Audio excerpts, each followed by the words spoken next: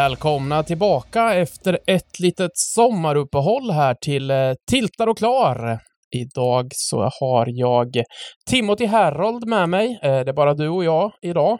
Bengan har fått lite längre sommarlov. Hur är läget med dig, Timman? Jo, men det är bra. Det är bra det. Det har varit mycket poker här i dagarna. Det har varit Triton Series och grejer. De har ju visat varenda event på YouTube. Så att man har ju slått ett öga. Ja, nej, men det har väl egentligen smält hela sommaren här när vi har varit lediga med VSOP och grejer. Så vi ska väl gå igenom lite vad som har hänt. Och vanligtvis brukar jag ha ett litet körschema här med punkter. Men idag är det du som står för det här, så vad vill du börja med? Jag vill börja med att Olle Kimian är tillbaka i pokervärlden.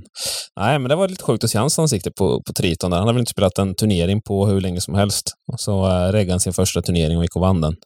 Om jag fattade rätt där. 50k-turren i Triton. Det poppar ju upp ett gäng ökända gubbar om där med tanke på att det är så himla smaskigt värde med alla affärsmän etc. Och att det är invitational till viss del. Alla turneringar är väl inte det, men det var väl den där 250k som var invitational, va? Ja, där var man tvungen att ha en sponsor så att säga. Att man behövde ha en fisk. Ja, precis. Som bjöd in in ett proffs. Men ja, exakt, men de fiskarna huserar även i de andra eventen, så det gör att det blir bra värde och det är så pass höga inköp också, så att det blir väl ingen volym riktigt på proffs, även om proffsen är väldigt bra, de som är med där, så att man förstår ju att det dyker upp lite namn sådär som man kanske inte har sett asmycket av på slutet i VSOP och EPT och allt vad fan det heter. Men det var inte där vi ska börja i alla fall, att vi ska spara tillbaka till VSOP som tog upp halva sommaren här. PokerGo sänder ju 80% av alla finalbord och de sänder alla dagar i main event och sådär, och så att vaknar man upp tidigt på morgonen där så kunde man putta på det på tvn. Det blev lite bråk med Lilleman där om man skulle få se på barnprogram eller poker, men där hade man vassa armbågar. Så kunde man se en 3-4 timmar poker på morgonen om man drack sitt morgonkaffe och etc. på det i bakgrunden, så det var ganska trevligt. Kikade också en del, det var ju verkligen ofta bra tajmat när man fick se upplösningen på finalborden sådär lagom till frukost. Exakt. Ja, då brukade det hålla på fram till så här 10, 11, ibland 12 till och med. Emellanåt där, så att det var hela förmiddagen, så det var ju perfekt att starta dagen med lite pokerspel. Jag kommer inte ihåg vart vi lämnade förra gången vi poddade, men det var väl han tjecken Cabrel.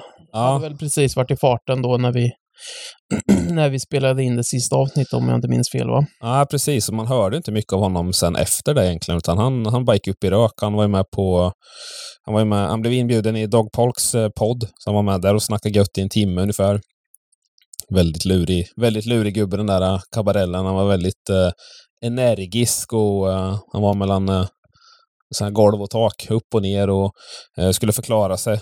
Han hade ju ursäkter för allting av de där grejerna som han gjorde egentligen, att trycka naglarna på korten och ja, precis, att stå och hänga över.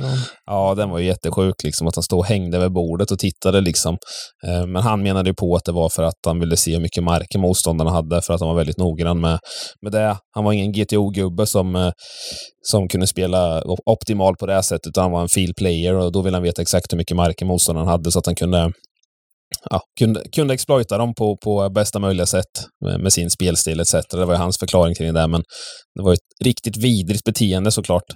Sen så var det väl inte så mycket som tydde på att han fuskade där i slutändan, med tanke på att VSOP kollade alla korten och så vidare. Hade det varit någon UV-grej eller några väldigt, väldigt tydliga märkningar där som man hade kunnat dra nytta av, så hade det nog kommit någon form av reprimand, säger man det? Ja, det kan man göra. Men du, tror du hittade Dan Smith då? Fick han hem en egen kortlek och undersöka sen, eller? Ja, just det. Det var ju så jävla sjukt. Dan Smith blev så jävla tiltad. Han skällde ut. Han blir ju nästan lika stor pajas han ju. Ja, för helvete. Sätt. Så där kan man inte...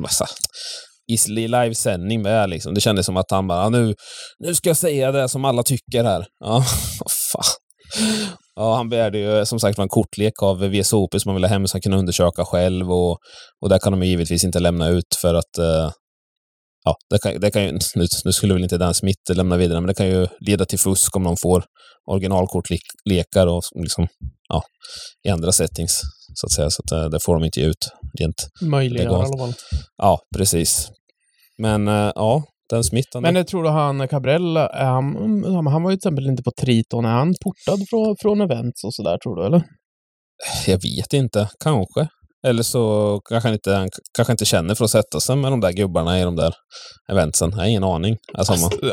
Han verkar ju vara ändå liksom inte riktigt bry sig om någon ogillar honom, så att säga. Det verkar nästan vara liksom ingå i hans gameplan. Ja, precis. Men han var väl inte där, va? Leon? Nej. Så det kan väl ha varit en anledning för att de kanske hade några egna grejer på vad heter det? Ja. Kings Casino. Ja, precis. Ja, men på tal om fusk, den här grejen jag skickade till dig och Bengan. Det var ju någon Twitter, någon pokertjej som hade hittat någon video. Då finns det ju någon mekanism där som kunde scanna korten, så att man har ju de här 2 trollkarlarna som satt och alltså... Ja, exakt. Och han visar ju alla sina knep när han gör kortmagi, liksom hur han liksom skalar korten. Alltså han tar bort en jätteliten. Han hyvlade någon millimeter på ena kortet, så liksom för ögat ser man det inte, men när man har alla i en kort så känner man av, och då kan man kupera så att det här kortet kommer överst och grejer. Det var ju lite så han jobbade som... Han var ju trollkarl, han fuskade inte på poker, så att säga. Nej, men exakt. Så hade de ju lite så här, de hade beställt hem massa grejer från någon som stacked cards, eller vad sidan hette liksom.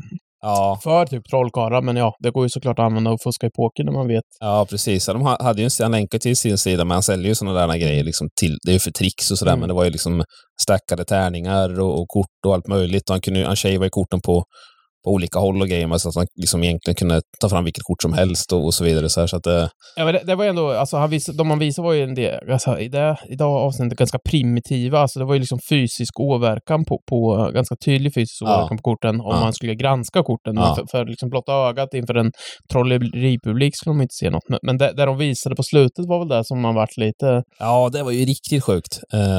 De hade alltså en kortlek som de hade satt UV-bläck på, kan man säga. På sidan av korten. Ja, exakt. Kanten liksom. Och sen hade de en mekanism som såg ut precis som en iPhone. Så hade du iPhonen liggande på bordet, så läste den av. Så det den gjorde var ju, du hade ju någon örsnäcka, eller du kunde ju se i telefonen. Ja. Och så då ställde du in liksom så här att man spelar sexhandat. Ja. Och då kunde den telefonen ha att bäst hand kommer sit 2 ha. Man lägger korten bredvid kortleken, kan man säga, så läser den av korten från topp till tå, så vet den exakt vilken ordning korten är i, och sen har du slagit in inställningar på telefonen hur många spelare det är, och sen delas korten ut, och då säger den vilket säte som kommer få bäst hand i slutet när River är lagd, så säger den bara... Nej, den säger ju direkt vem som kommer ha bäst hand på River. Ja, jag säger det. Nej, den säger ju inte på River vem som har bäst hand. Nej, så pre-flop, så vet du om du kommer ha bäst hand på River eller inte. Ja, jag sa det. Den säger direkt vem som kommer ha bäst hand på slutet. Nej, det sa du inte, men skitsamma. Ja, vi får lyssna på avsnittet i slutet förra gången hade jag rätt när det var fel hörning från Bobban, men det är säkert Bobby som har rätt nu. Hur eller hur? Det var jävligt sjukt trick, eller vad säga. Sjuk mekanism. Blir du rädd när du ser sånt här? Nej. Alltså, på kasinon ett sätt och sådär så kommer det vara, men man är ju inte så mycket inne i random home games och vevar hemma hos folk man inte känner liksom. Men däremot så ska vi börja sätta upp random home games på kontoret från och med. Vi väntar bara på ett paket från stacked.com. Ja, exakt. Sen är alla välkomna. Ja, men det är sjukt. Har du en telefon, Timman? Ja. Har du 2 telefoner, Timman? Ja. Nej, men det är sjukt av den här kortleken. Den var ju liksom, alltså, det var ju så bra gjort så det spelade ingen roll liksom åt vilket kort hållkorten var eller någonting. Nej. Utan liksom, de kunde ju liksom washa leken och bara liksom, och det gick ju på 2 sekunder liksom för den att räkna ut liksom. Ja, precis. Så det var ju, galet. Så nu vet vi hur vi fuskar, tänkte så här, men på kasino och sånt så är det väl ingen större risk för att sånt där skulle användas, kan jag tänka. Nej, precis. Nej, så är det. Men som sagt var det en varning till er som... nej. Nej, men det var fascinerande i alla fall. Se om jag kan skrapa fram den här videon, så kan vi länka den på Facebook också under tråden. Får ni se, just som du sa, de här primitiva grejerna med hur de skalar korten och man använder gamla alltså det var ju grejer från 60-70-talet, alltså ännu äldre som man använder. Som liksom. Grejer från medeltiden på något sätt. Ja, exakt. Så att, det var fascinerande. Så den videon rekommenderar jag kika på då. Och någon som satt bredvid en fuskare, eller en anklagad fuskare under VSOP, var ju vår egen Dubban. Han satt bredvid Robbie J. Lou. Jaha, gjorde han? Jajamän. Ja, det har jag missat. Men han satt bara någon timme, alltså han inte bygga upp mod tillräckligt att be om en selfie. Även fast jag hetsade honom hårt över Messenger. Ja, jävlar i havet. Ja, för han fick ju en del selfies där. Det var ju Kuhn och det var Hashem och precis. Med mera. Vad tycker du om den övergången? Det är inte så att jag blivit rostig över sommaren, va? Nej. Ja, bra. Så ska vi snacka lite om Dubban. Ja, just det. Jag har blivit röst över sommaren. Ja, fy fan. Nej, det är ovant här när det är du som har stått för körschemat här, så vanligtvis så sitter du bara och väntar på vad jag ska föra vidare. Precis. Ja, nej, men det var ju kul. Det var ju jättekul att följa. Och det var väl otroligt kul, eller? Ja. Alltså, det känns som att det blev det känns som att man var där nästan. Man fick en otrolig pepp av hans blogg som han skrev på Gambling Cabin. Och det blev ju ett jävla drag också. Hade han tagit sig 2-3 dagar till, så hade hela världen vetat om att han spelar poker i Vegas, kändes det som. Det var på Twitter, det var delningar från alla möjliga gubbar. Gusten Dahlin blev peppad och det var folk som skulle sätta upp homegames efteråt och tyckte det var så jävla kul efter att ha följt den där resan och plockade upp pokern igen. Och vi har haft 2-3 gubbar som skrev i chatten i första homegamet också, som skrev att det var första gången de spelade homegamet och att det var någon där som hade följt Dubban och blev lite sugen och lite peppad och så vidare. Så att, det känns ju ändå som att även vi blev sugna, så vi satte upp någonting. Ja, exakt. Dubban peggade upp för en Vegas-resa här, så att nu är det ju klappat och klart där. För er som inte har sett det, så har vi ju bokat in i oktober här att vi ska åka till Vegas, och att vi ska ju med oss lite folk också. Det blir ju jag, Bobby, Bengan och Dahl med videokameran i högsta hugg som åker dit. För jag menar, visst, Dubban är bra på att skriva, men vi är ganska bra framför kameran, tänkte jag säga. Vi försöker i alla fall. Ja, med ett par bägar i kroppen i Las Vegas, så ska vi nog kunna bjuda på bra content. Ja, jag tror det. Vi får kanske censurera någonting sådär, men det borde väl lösa sig. Men 16 till 23 oktober kommer i alla fall vinnarna få åka dit. Och hur tar man sig dit, Bobby? Man spelar poker, gör man. På Svenska Spel gör vi det här i samarbete med. Och vi kommer att ha en stor final den 24 september som man kan köpa in sig direkt i för 1550 kronor. Där vi garanterar 3 stycken paket till Vegas-paket, som är flyg, boende och vad som blir kvar efter flyg och boende betalt upp till 35 000 kronor får man spela poker för i någon pokerturnering där. Som vi ska spela tillsammans. Och det går ju även, vi kallar ju det finalen, det finns ju även semifinaler och kvartsfinaler som börjar på betydligt lägre nivåer. Kvartsfinalerna kostar 15 kronor eller 31 kronor. Det finns lite olika varianter. Och semifinalerna då kostar 155 kronor. Så tar man sig till finalen för en billigare peng. Och när vi spelar homegamet så kommer vi ju pusha där. Vi kommer ju ha lite sådana här all-in kvartsfinaler för 15 spänn. Och så det kommer det vara lite semifinaler. Och nu har vi även styrt upp så det inte är 12 sekunders blindsperioder utan 12 minuter där. Så det blir är det någon som har hört av sig till Guinness rekordbok där? För det måste ju varit de snabbaste blindsperioderna som någonsin satts upp i en turnering. Som inte var en all-in-turnering från början. Ja, exakt. Ja, precis. Men vad var det jag tänkte säga? Det här blir ju jävligt kul. såklart. Och vi tänkte vi skulle smacka upp några specialdesignade Stugan hoodies med till de som följer med där så att vi syns på plats. Men det som rullar då i alla fall, som är lite spännande, det är ju att PokerGo har ju sin PLO-series där. Det är ju high stakes poker såklart, men det går ju på Aria, så jag gissar på att det kommer finnas massor sidogames. De kommer säkert sätta upp några mindre turneringar också som man kan spela där. Men framförallt så är det ju, då får man ju se alla de här gubbarna som man har sett nu, de här high roller-serierna, springa in i dem där. Får se om vi vågar gå fram och ta en knäppa bild med dem då. Det blir jobbigt nu när man hetsat dubban så jävla mycket. Nu kommer det kanske man få tillbaka. Exakt. Fan, man är inte lite obekväm i de där situationerna. Excuse me? Nej, men vi förhoppningsvis ska väl hetsa in Bengan i något av de där eventen i alla fall. Sean Deeb. Jaha, exakt. Hello Sean Deeb. You were almost beating me in the race for the mini title in the scope leaderboard 65 years ago. Han bara, what? Nej, men framförallt så ska vi försöka hetsa in Bengan i någon av dem där då.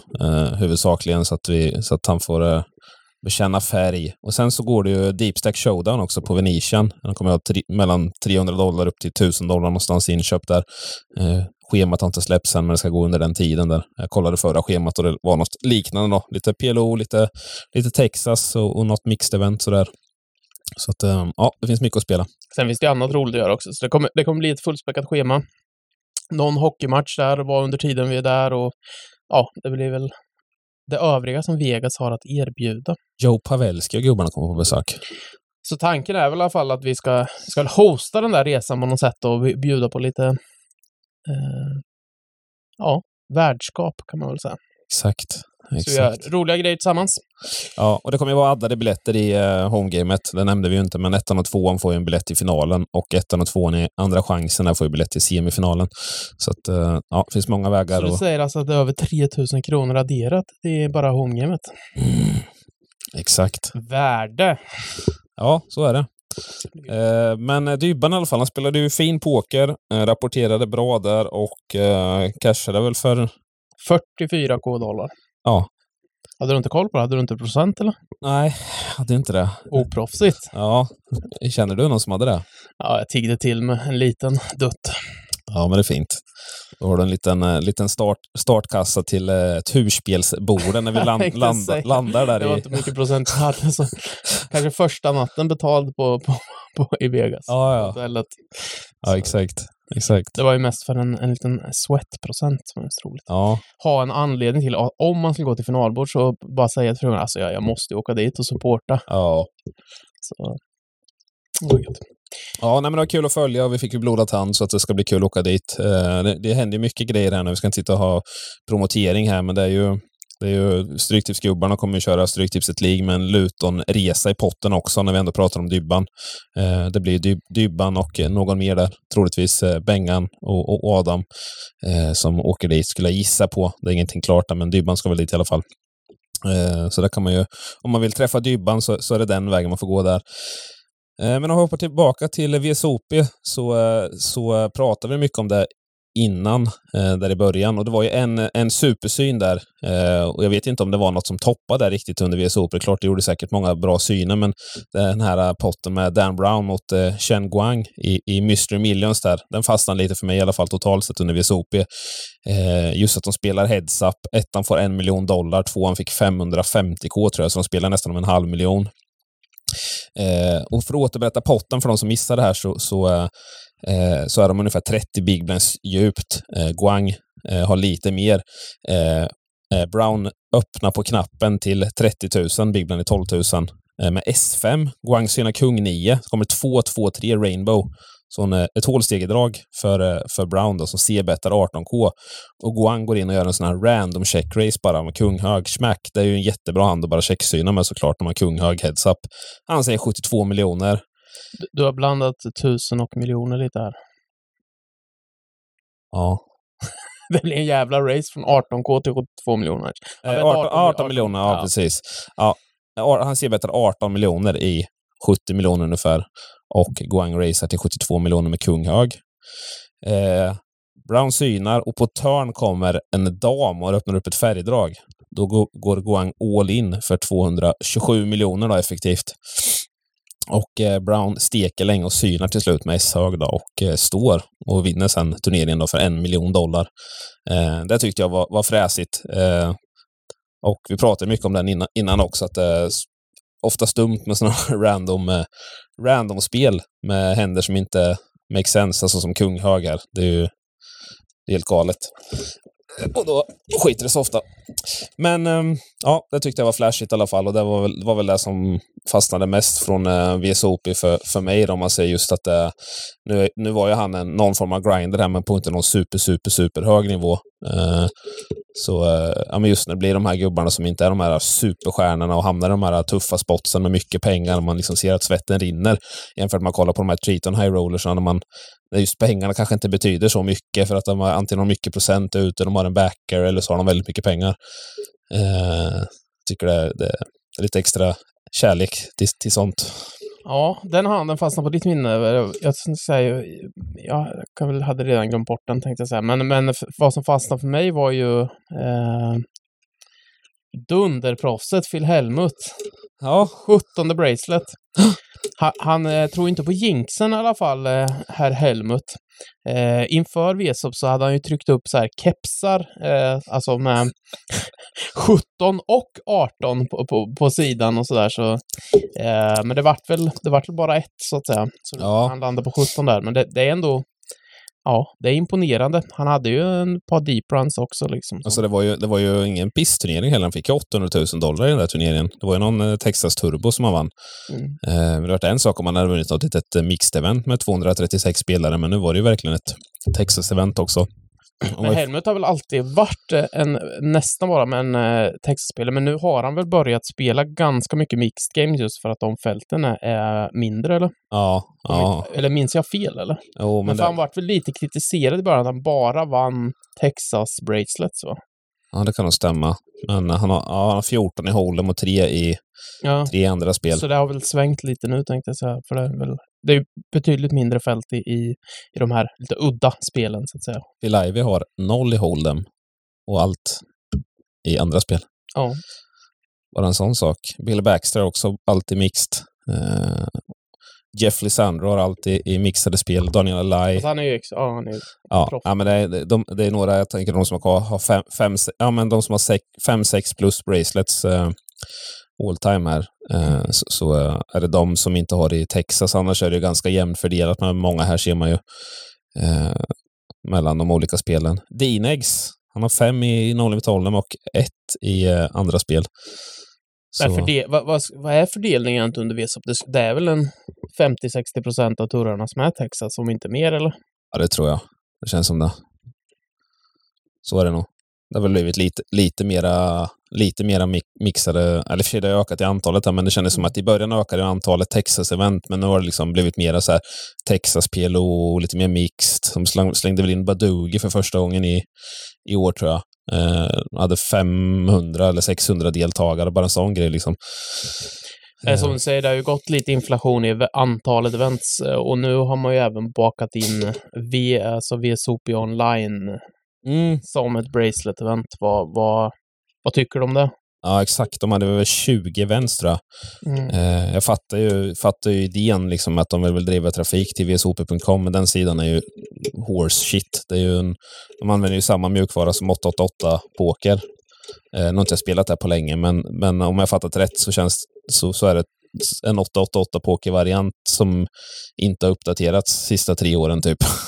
Så att det är så mycket buggar och skit i den, och den är så dålig så att klockorna stannar. Det man har hört och läst på Twitter, men så vet man inte hur mycket online folk spelar nu för tiden bort i USA heller, och att de som, när de väl kommer in och spelar, så har de liksom inget att jämföra med riktigt, men ja. De var missnöjda i alla fall. Många tycker väl kanske att de borde gå till GG, eftersom GG var sponsorer av VSOP överlag, att man spelar de eventsen där istället, när de har den plattformen och den mjukvaran som... Ja, det blir lite konstigt om man har en egen sajt och så är man sponsrad av en annan sajt. Men som du säger, alltså jag tycker inte det bör räknas som bracelets. Alltså. Nej. Nej, jag tyckte det var kalla mig old fashion, men vad fan. Ja, jag håller med. Får du ta något annat där? Alltså, men man får en klocka eller vad fan det är. Alltså, men bracelets ska vinnas på plats i Vegas. Jag är ju skeptisk till VSOP i Europa, men kan väl köpa det. Där håller de i alla fall på en lagom nivå med 5-6 events eller vad det är bara. Ja, men precis. Nej, så att nu hade de 20 events och det gick till den här Player of the Year-varianten också, så att många blev ju intvingade att spela online-eventsen också på så sätt att man är tvungen att spela dem för att ha någon chans i Player of the Year. Så att många spelar ju sina turneringar på plats och sen så spelar de ju på paddor etc. Om jag förstår rätt här så fungerar det inte att spela PLO på appen heller. High tech. Om jag läste fel. Eller läste rätt menar jag. Och det medför ju ännu mer problem, så att antingen fick man ju ta med sig någon laptop och sitta med i knät, alternativt fick man ju vaska den live-dagen för att spela de här två online-eventsen som gick och så vidare, så att det ställer till också.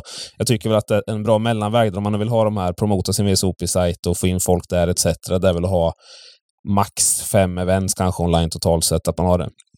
Kanske har en av de här mixade eventen som de har kört tidigare, att man spelar online ner till finalbordet och sen är finalbordet live sen. Det tycker jag är en lite rolig twist typ. Men men då börjar du närma dig att jag kan även jag kan godkänna som sagt.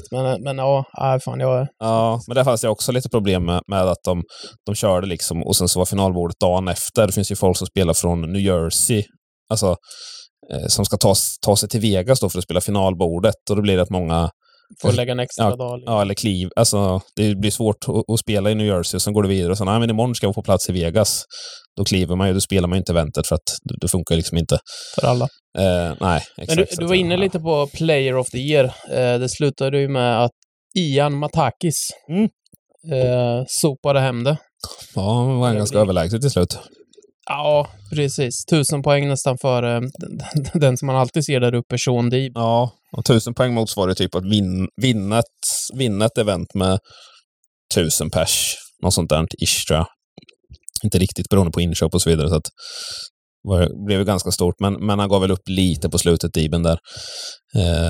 Han hade säkert kunnat kräma till sig några poäng till, men ja, han har fått mycket hyllningar från sina konkurrenter där i leaderboarden att det var en fin prestation och så vidare. Men han hade väl typ 12 caches online eller någonting, och då började ju direkt de här fossilerna som Mike Matussov och ja, men då kör ju de i uppförsbacke direkt liksom. Ja.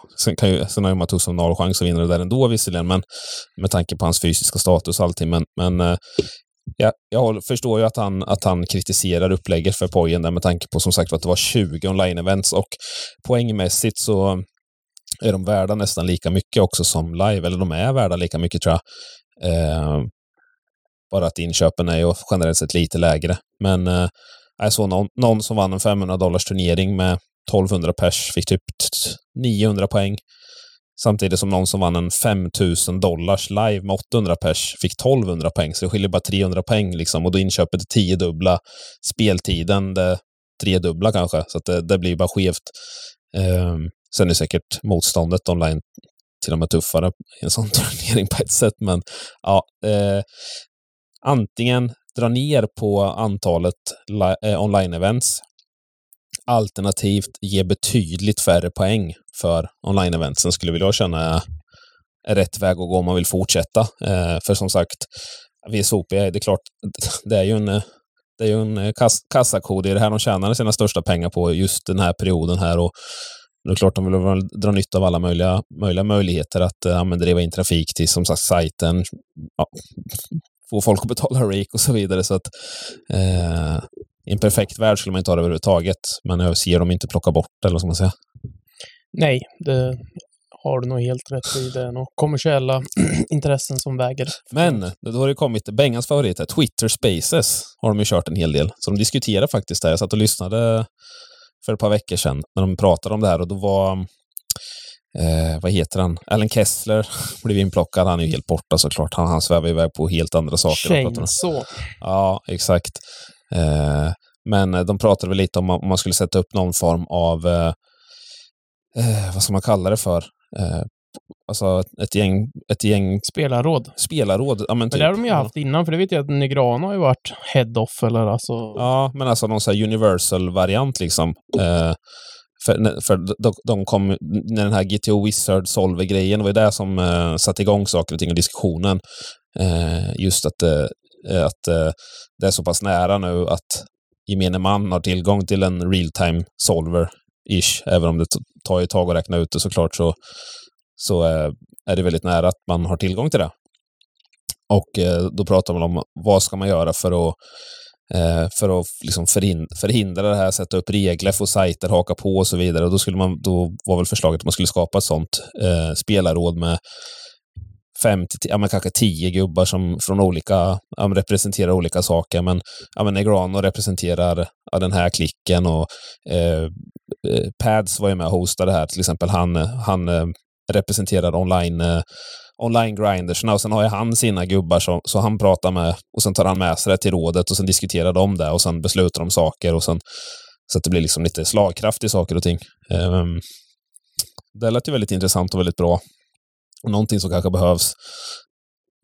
För det är ju svårt kanske att få spelbolagen och speljättarna att alltid lyssna när det kommer en och man har åsikter, och man har kritik och liksom för pokerns välmående framåt, både live och online liksom.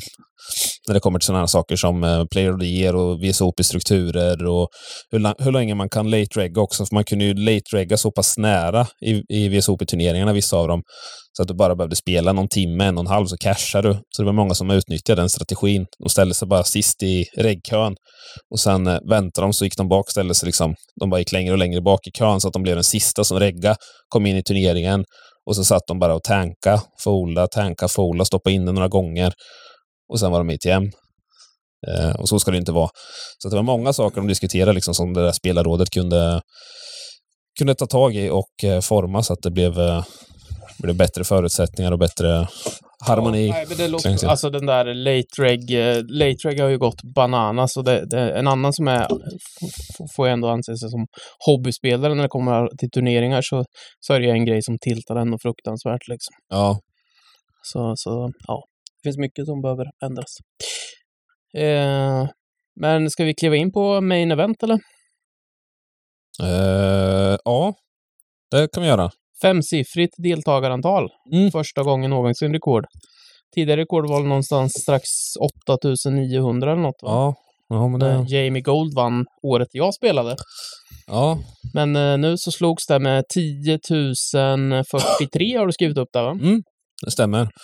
Och första priset för rekord också, 12,1 miljoner. Det blev också debatt kring det. Det är mycket grejer som ska diskuteras överlag och åsikter omkring. Och, ja, men den är ju, så har det ju varit förut flera gånger, att de har spelat sjuka heads-upper för att de ska ha ett fett första pris. Ja, men precis. Och det var många som menar på liksom att i promotion-syfte så är det coolt med rekordstort första pris, men de hade ju tillräckligt med promoteringsmöjligheter med att det var deltagarrekord över 10 000 deltagare, och de hade inte behövt sätta ett sånt pris, utan de hade kunnat göra en lite mer human utbetalningsstruktur. För som sagt, det blev rekordstort nu. Då betalades 12 miljoner till Jamie Gold, va? Ja. Men då betalades ju 10% av fältet. Nu är det 15% som får betalt istället. Så att jag tycker det är orimligt att betala så mycket. Ja, men den här heads-upen har varit för 12,1 mot 6,5. Ja. Så 5,6 miljoner skulle de heads-up mot. Och det var väl något sånt. Martin Jakobsson, när han vann, fick väl 10, va? Ja. Och då tvåan fick väl 4,6 eller något sånt här, tror jag. Ja, och det var ju samma sak där. Det var så här, men visst, 10. Bam! Det är riktigt coolt. Och VSOP, de tillåter ju deals, men det är ju inga sanktionerade deals av dem, så liksom det blir ju det blir en osäkerhet för liksom vinnaren, så det kan ju bli liksom nu vann jag, fuck you liksom. Ja. Eller så det kan ju också bli problem med liksom skattemyndigheterna. Men jag vann VSOP här, men alltså jag fick ju bara 9. Ja. Nej, det står här 12,1. Pyntat skatt på 3 miljoner till, och det kan ju bli sådana grejer. Så. Exakt. Där det öppnar upp för på ett sätt är ju också, man skulle kunna skattefuska heads up. Om till exempel jag hamnar heads up mot... Med en britt, ja. Ja, med en britt till exempel. Ja, som men jag kan officiellt sett så tar jag andra priset här. Ja, men precis. Man kan ju säga, det är klart du ska vara VSOP Champ Pads. Det löser vi. Varsågod. Ja, men så delar vi lika. Det gynnar mig med x antal miljoner liksom. Ja, men exakt. För det såg vi ju sen, det brukar ofta släppas någon sån lista på finalbordet hur mycket de verkligen behåller liksom. Ja. Och det var ju britter på plats 6 och 7. Och de behöll ju mer än fjärdeplatsen typ. Ja, men han Jackman betalade typ 50%. Ja, han betalade 50-55%, medan britterna som sagt bara behöll allt. Exakt. Och det är nästan lite sorgligt att se dem så här, Wineman vinner liksom, så får han betala 5 miljoner i skatt. Han fick liksom. väl en 6,8 eller vad han fick bara. Ja, det är så jävla sjukt hur mycket som urholkas liksom. Och först är det rake och sen är det skatt och sen... Nej, galet. Undrar hur mycket han hade sen, för att han sålde ju av längs med vägen om man fattar rätt, och sen sålde han ju av equity på finalbordet också till folk. Vad heter han? Han hade ju tunga namn på railen där som kollade. Ja, men han har ju han som med asiatisk påbrå som har spelat en del poker förut, men har inte spelat på länge nu. Så en businessgubbe. Och jag har han Perkins och någon mer, vad heter han? Han hade köpt procent i alla fall. Han plussade typ $1,3 miljoner under VSOP utan att spela en enda hand, för han hade ju bara investerat i folk typ. Procentproffs. Ja, exakt. Så han skickade någon bild när han satt på någon båt och bara så här tacka för ett bra VSOP liksom. Businessman med Jason Moe. Vem? Jason Moe heter han, va? Ja, det är inget namn jag inte hört än. Ja, men så kan man ju också göra. Kan man ju bara götta sig. Ja, men precis. Han i alla fall. När vi ser på bilden här. Ja, hur eller hur så hade han ett bra VSOP. Och många som hade ett bra VSOP. Vi hade ju också rekord i antalet raka VSOP-caches. Och det lever fortfarande. Andrew Ostapchenko har alltså 7 raka VSOP main event caches nu. Tror du Bosse Selstedt är tilltad eller? Ja, hade inte han det rekordet för med typ 5 i rad, tror jag? Okej. Jag tror det som var innan nu var ju i alla fall 6. Det var ju, nu glömmer jag bort hans namn i alla fall. Men 5 i rad var säkert rekord länge. För den som hade 6 i rad, han tog ju det relativt nyligen. Vem det nu var. Men det är ju inte så... Alltså det är ju... Ronnie Bard var det som hade. Mellan 2010 och 2014 hade han 5 raka. Och så debatten var ju att det var ju när det var pandemi här så var det ju ett VSOP som ställdes in, men det spelades ju online sen. Och där spelar ju inte han. Så då var det ändå någon som var tvungen att säga, men räknas det verkligen? För att han cashade ju inte online-eventet. Men där kan man ju alla bara hålla med om att det kan vi bara stryka rakt av, för det hade ju inte alla tillgång till att spela för det första. Bosse här vad det verkar, det går inte längre bak, men han hade 4 caches i rad vad jag ser här vid VSOP. Ja. Han cashade alltså 2004 103 plats 20k. Det var lite annorlunda på den tiden. Sen hade vi här alltså main event 2005 372 18k. 2006 332 34k. Här börjar det smyga upp lite i pris. 2007 155 58k. Så ja, 4 i rad hade han då. Men det var ju som sagt väldigt länge sedan. Och jag för mig att det var något rekord då. Eller om man hade chans att tangera rekord. Så han får förtydliga för oss när vi träffar honom nästa gång. Ja, precis. Ja, men det är jävligt imponerande att få gå igenom så många och sen kanske så många gånger i rad. Är det någon som kan så är det Bosse. Exakt.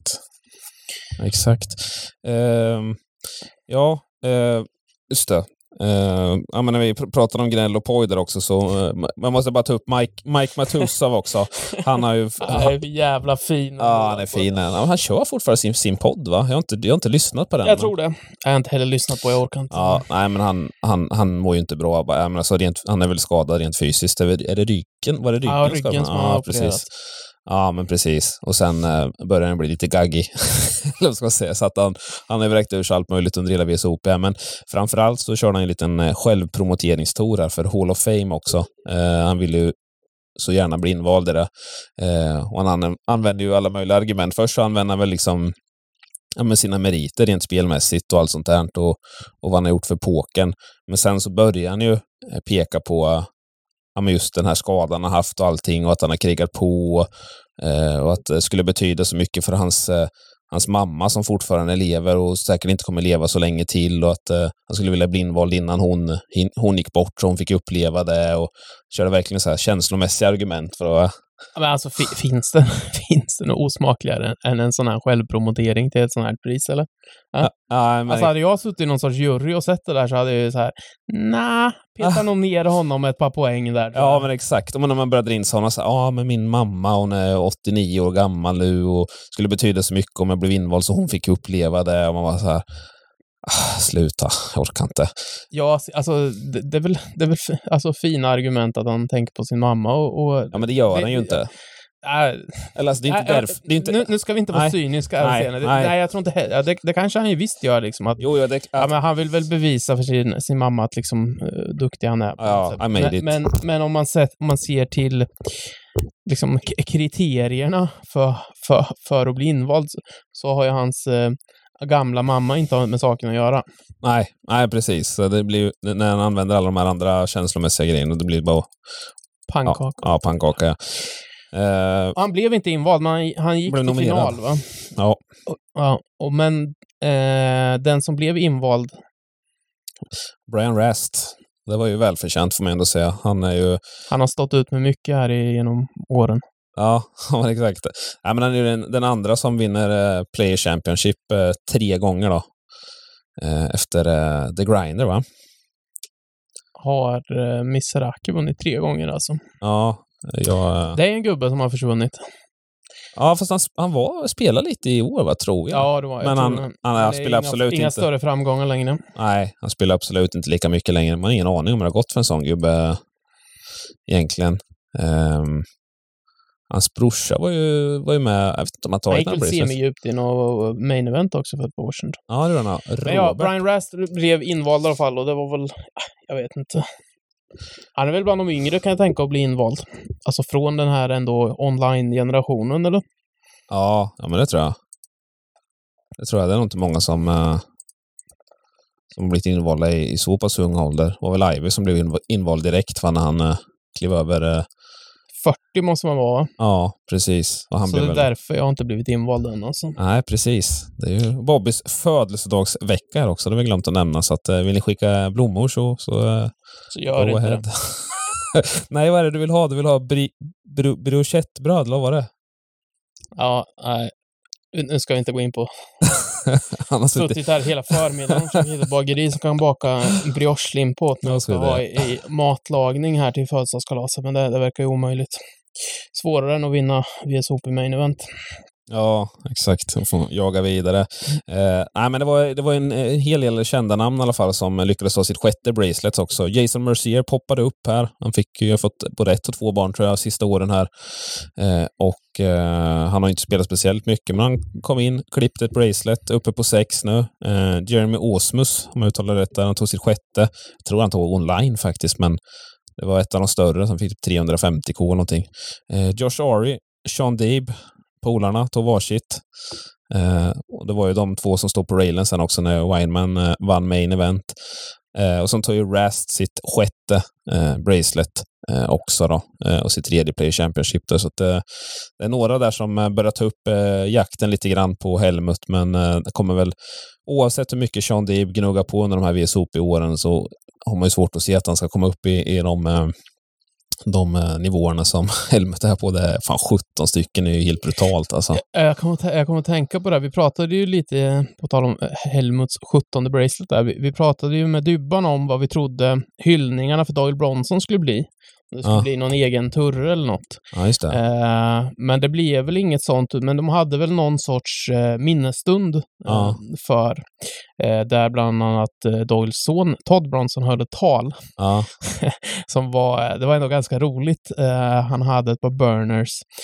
Och det var ju precis efter Helmut hade vunnit sitt bracelet där så Todd sa väl något i stil med att ja, inte för att jag vill säga att han är egocentrisk och så Helmut, men han hade ju mage att vinna sitt 17:e bracelet bara timmen innan den här tillställningen. Typ. Ja, det var bättre leverans av Todd, men det finns att se online om man vill. Ja, han var ju lite kinkig Helmut att det inte var någon ceremoni och grejer kring när han skulle få sitt bracelet. Han fick det bara leverera till honom vid bordet. Jag menar, Todd han högg väl på Mike Mattes också, lite av de här i gamla gardet, så ja, väl värt sig. Mike Mattes. Men annars så är vi lite förvånad där som sagt annars, men det kanske kommer senare, det kanske var för tätt inpå för att kunna styra något, men det känns väl som att det kommer komma någon sorts tribute till Doyle, eller ytterligare. Ja, säkert. Vad har du mer på körschemat, Timman? Vad har du att bjuda på? Jag sitter och scrollar här. Det är många nötnamn som har 3 liksom. 3 bracelets. Det är inte dåligt. Nej, men det har varit mycket livestreaming som vi nämnde i början där. Ska vi prata om PLO-gamet som man trodde skulle vara roligt att kolla på? Ja, precis. På Hustler Casino skulle jag ha lite high stakes PLO för en gångs skull. Annars är det ju bara Texas, $1 million games etc. och så här. Så skulle man ju ha ett super high stakes med Nick. Vad är de kallar? Tom och Nick. Någon sorts Tom och Jerry-referens där. Som ja. Tom Dwan och Nick Airball som hostade. Med diverse slaskgubbar. Det var väl dåligt med proffs så att säga, utan det var ju mer rika folk som gillar att gambla. Ja, det var ju helt otroligt. Det var inte mycket spel där. Alltså. Nej, så de kryddade ju bara upp det med straddles hela tiden så att det vart race, pot, all in typ. Mer eller mindre. Att det var 0 spel.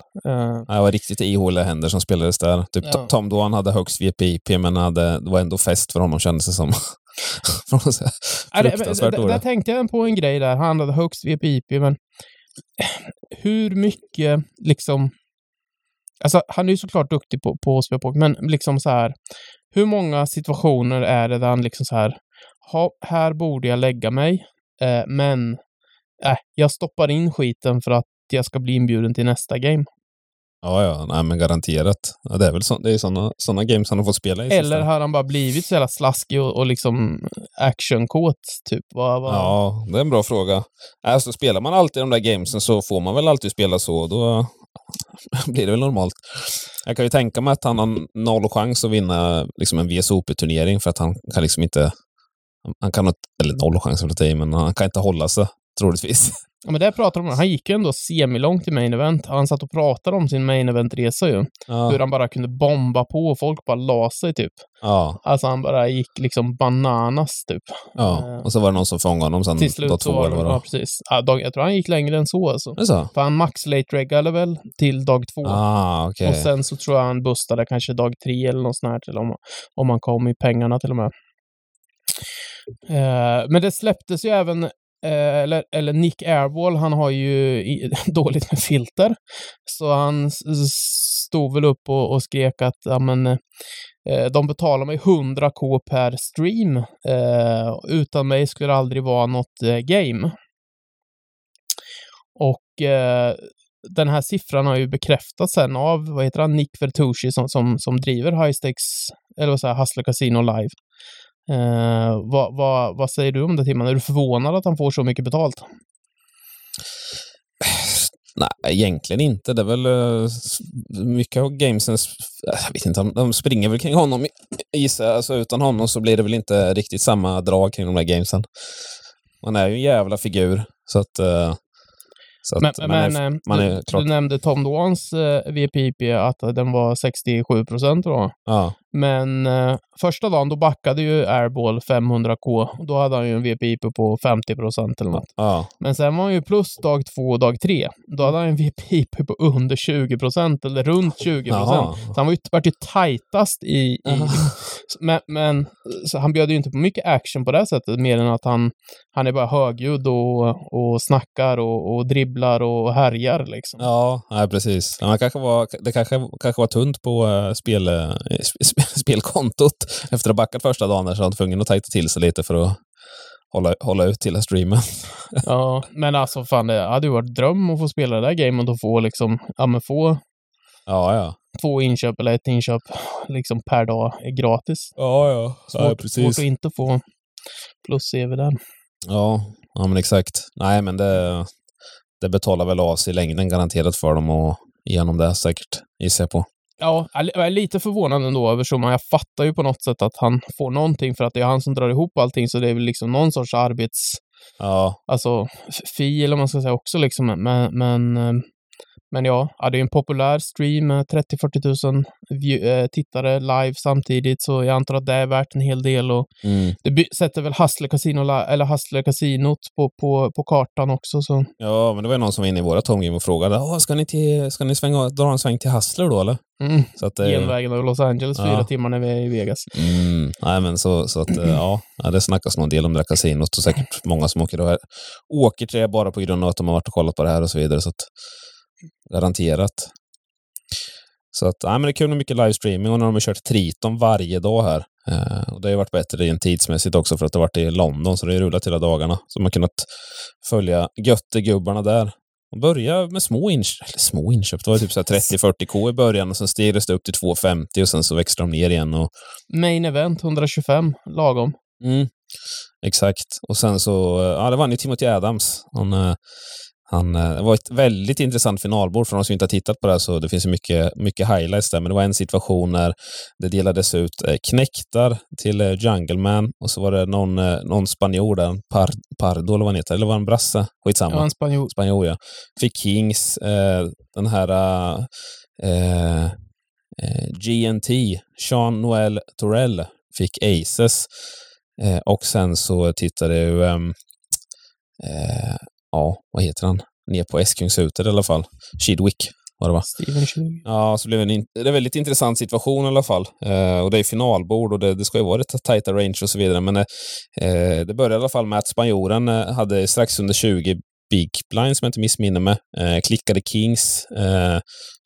Torell 3-bettade Aces och så kom Chidwick in på en kall 4-bet till typ 2,2 miljoner med 5-6 miljoner bakom. Torell, Chidwick och Jungleman var ju de 3 som hade mest marker där, de med 6 kvar.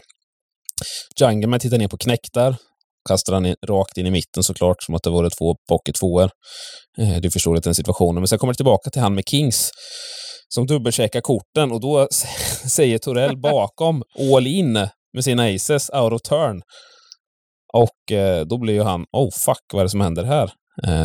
Öppning 3-bet, 4-bet och han liksom bara lastar utan att blinka. Kan inte hålla sig från att få lasta in alla sina marker. Nej, precis. Och han har ju varit så hela tiden liksom. Det är ju live-tells till höger och vänster. Han har ju noll koll på såna här grejer, så att riktigt göttegubbe. Han stackade av första nivån med S5 off liksom i någon 4-betad pott. Det var helt sjukt. S-kung 8-bräda med alla hjärter. Så stack han av med S5 utan hjärter, men det sjuka var att han var ju uppe mot S-dam utan hjärter också. Ja, fick in det väldigt light, så det känns som de hade spelat mot sådär. Ja, riktigt göttegubbe. Hur i alla fall. Han lägger Kingsen. Det var otroligt starkt alltså. Ja, men precis. Och Chidwick har blivit tvungen att syna av ytterligare 5 miljoner där då och uppe mot Aces och torskar den. Så han går upp i Super Lead där och får hand efter hand och sen till slut så hamnar det i heads-up mot Timothy Adams och de grindar lite fram och tillbaka och sen när de har ungefär lika stackar så får Forell 9 och Adams 8 blir all in. River en blank 8, så Timothy Adams vinner main event där då för andra gången i Tritons historia. Han vann i Sydkorea för 4 år sedan också, så duktig gubbe. Just det, där var Triton har varit lite konstigt. De har varit Montenegro också och spelat, va? Det stämmer, och Filippinerna tror jag. Lite halv. Ja, men inte de vanliga pokerdestinationerna. Men The Goat vann ju 60k turbon för $1 million på slutet också. Ja, det är blankt här. Jag vet inte vem det är. Phil Ivey. Ja, Phil Ivey, ja, såklart. Fina Phil Ivey. Jajamän. Så det var kul att se honom med många framgångar. Han hade ju en hel del finalbord under spelets gånger. Jag tror han hade någon andra plats också. Kul att kolla på proffsen. De spelar ju väldigt, väldigt, väldigt bra. Framförallt på finalborden här. Det är mycket ICM i spel. Bryn Kenny också, han vann ju den här Invitational-grejen. Han spelar också otroligt bra. Även om man inte unnar honom någon framgång överhuvudtaget. Så spelar han ju väldigt bra på finalbordet och lyckas vinna den. Sen sprang han ju extremt bra heads-upen där mot vad heter han? Äldre engelsmannen. Talal Shikirchi. Men ja, det var väl en välförtjänt seger totalt sett där då. Så att ja, då är han uppe på all time money lists plats nummer 1. Gick om Bonomo. De har ett litet head-to-head race där. Ja, så det har inte lite grej på slutet. Men ja, får vi se om det är någon som tar upp jakten på dem. Jaha, ett ganska bra summering av sommaren då här och vad vi har missat. Och ja, nu är vi igång igen här med podden och kommer köra som vanligt varannan vecka. Släpps för det mesta tisdagar. Ja. Och just det, jag har inte fått vina heller från helgen. Ja, men det får du inte heller.